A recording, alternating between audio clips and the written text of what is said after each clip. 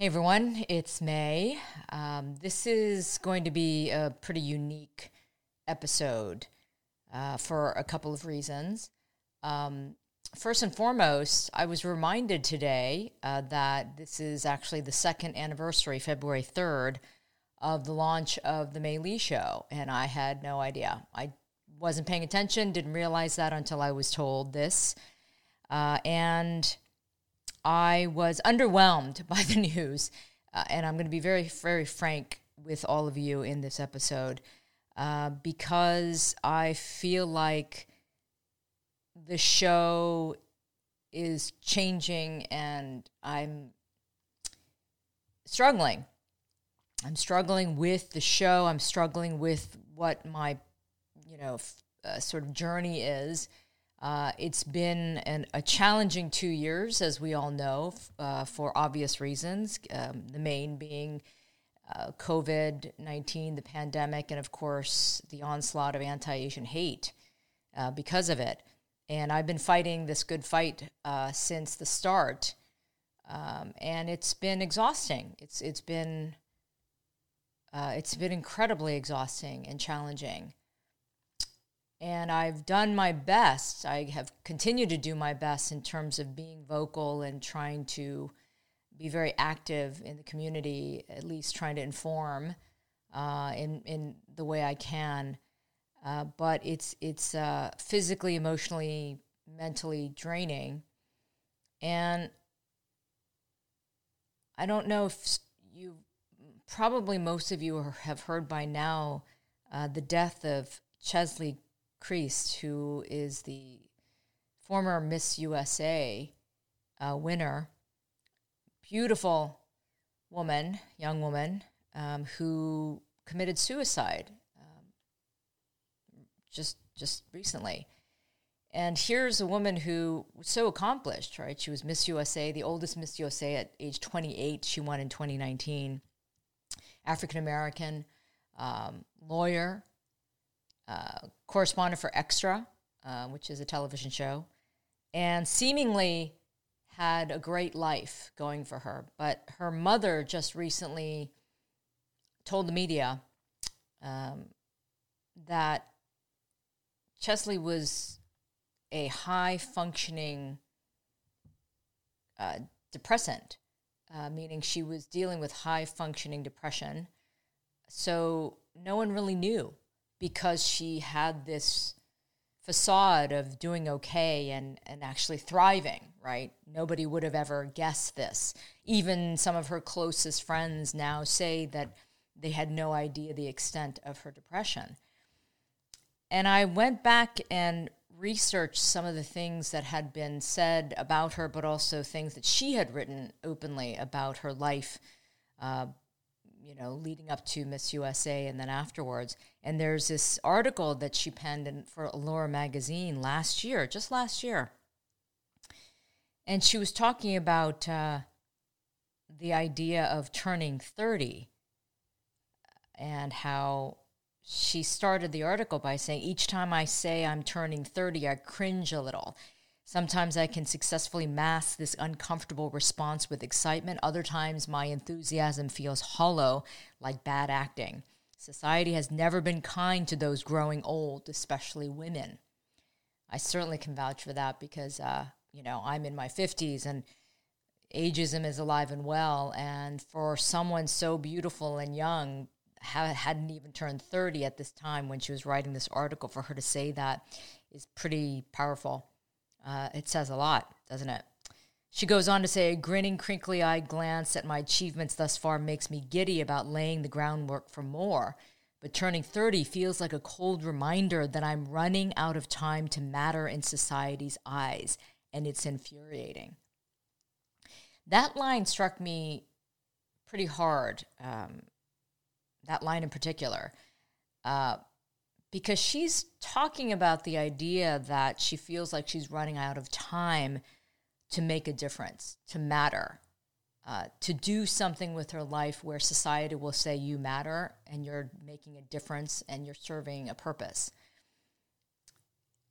And that struck me because that is how I feel. And I know that back in my day, especially, when I was her age at this time, I also had very lofty goals. I was very ambitious. I was very driven. And so age was a big factor in setting those goals. I was saying things like, by the time I'm 30, I'm going to be on network television. I'm going to be an anchor. And I achieved all of that. And yet it seemed hollow. I mean, it was thrilling for the time being. And yet then you want to pursue the next big thing. You just never are satisfied. And she then goes on in this article to say those very things that I thought too.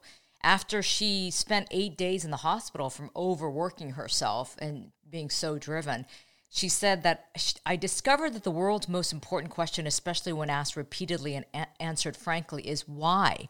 Why earn more achievements just to collect another win? Why pursue another plaque or medal or line item on a resume if it's for vanity's sake rather than out of passion? Why work so hard to capture the dreams I've been taught by society to want when I continue to find only emptiness?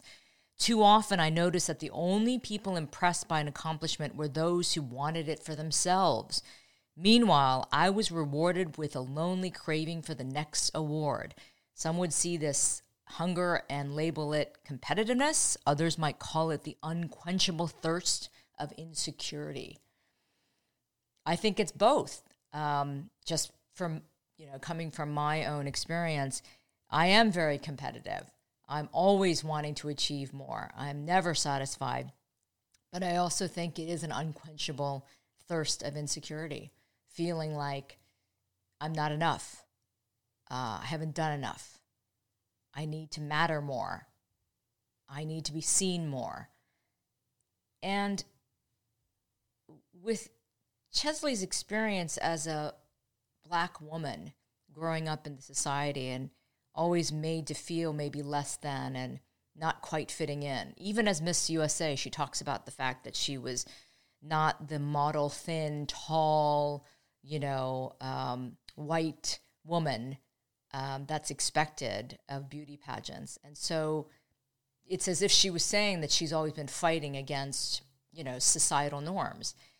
And as an Asian woman, girl and woman growing up in this country, I, too, have always felt like I didn't quite fit in and didn't belong. And I've been always fighting those standards and fighting those stereotypes.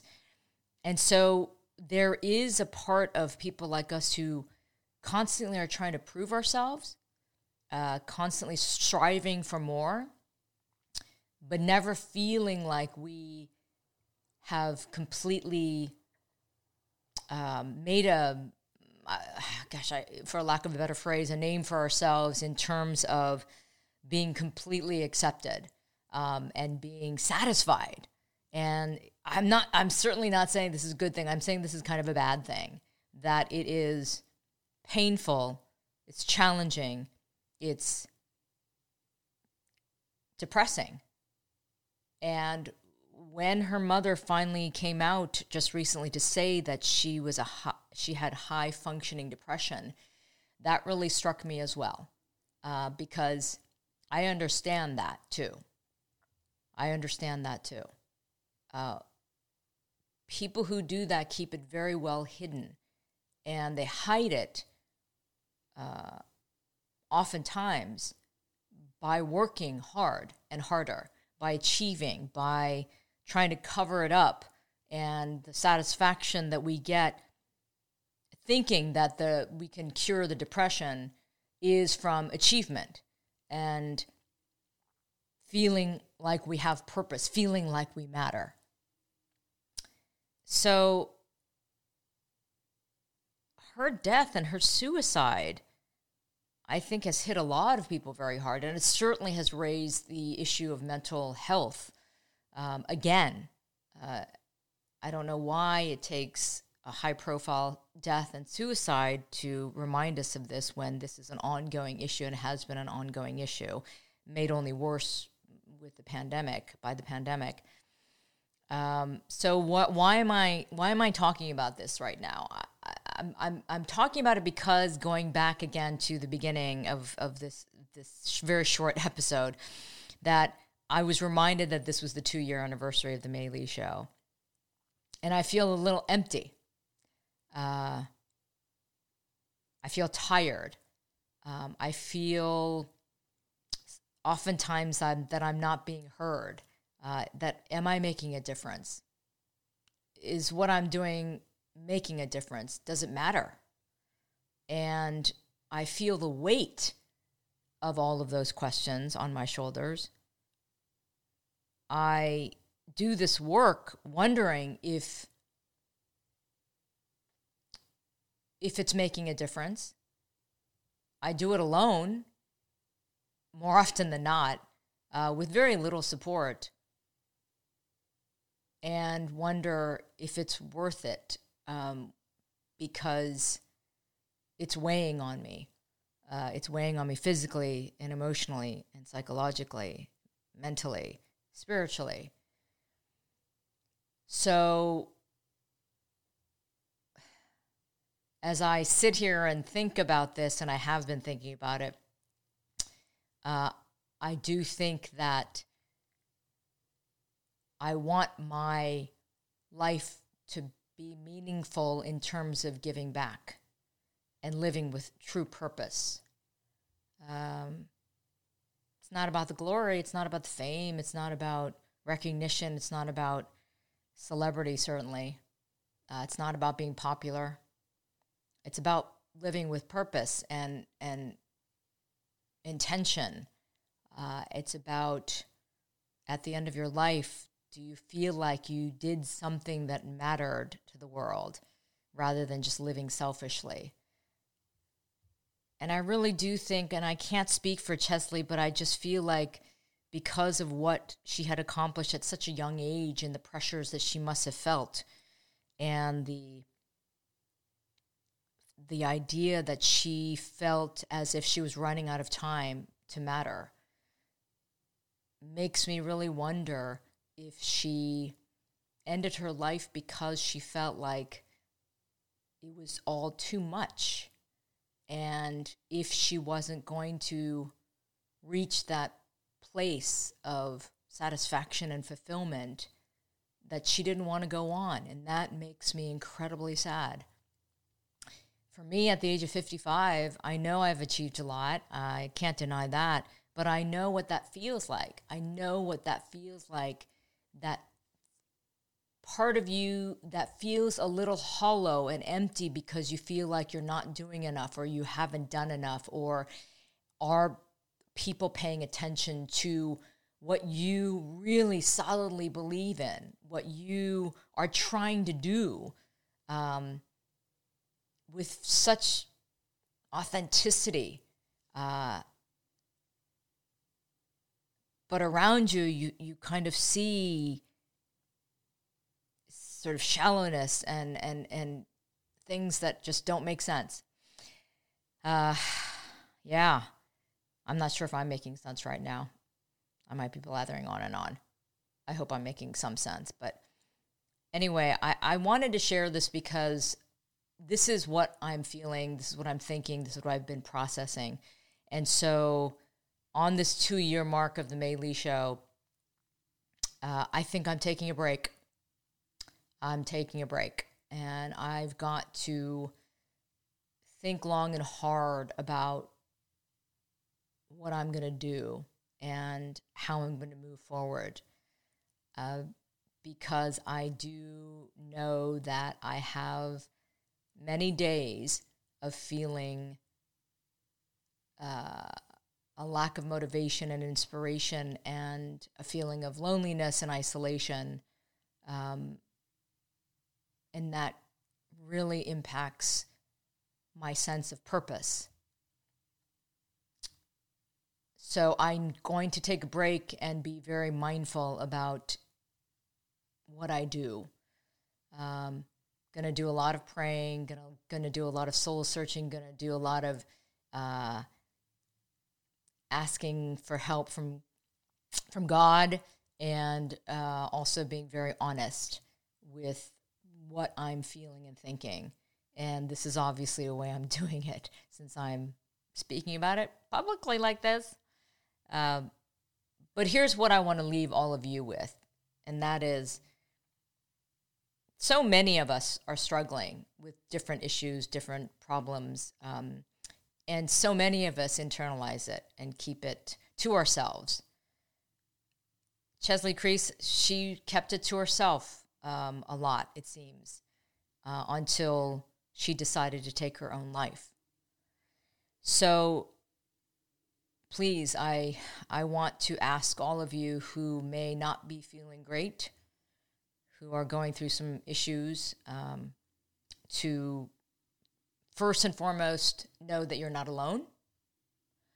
And don't think that what you see on social media and on television and all these images of people seemingly living a perfect life, you know, a lot of that is smoke and mirrors. So don't think that you are alone in your feeling badly. And if you are, express it, share it. Just don't suffer in silence.